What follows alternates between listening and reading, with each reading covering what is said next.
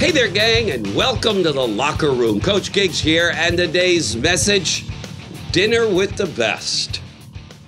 You know, the other night I was invited to an incredible dinner, a very private dinner in a wine cellar with 13 other men. And all of these men, in their own rights, had done incredible things with their lives.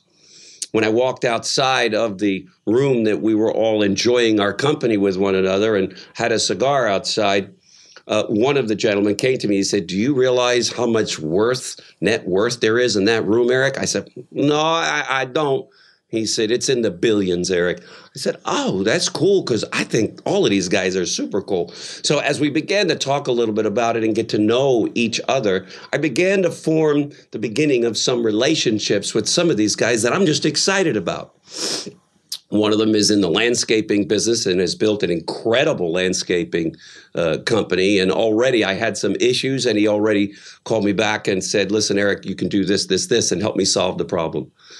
Another person in there comes from a great law firm, and I'm needing some help right now legally. And so he has the perfect connection for me to get it done. What's my point?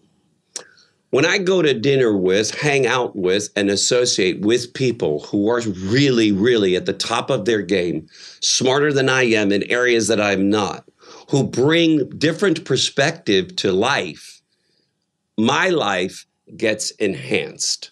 And so this dinner that I was at the other night is something that I will cherish for years to come, because it allowed me to make some connections with people that I wanted to make connections with. Surround yourself, gang, with winners, not whiners. Too many of us will spend too much time on the phone socializing with people who really aren't going anywhere. They have no profound desire to achieve anything significant in their lives. They're just kind of coasting along. Now, these are not bad people. So I want to make it clear that these are not bad people. They're just not that inspired. I want to get around other people who are like me. How about you? Of course you do. So be careful to stay too close to people who have negative things to say, who are complaining about their spouses, about life, about employees, about anything.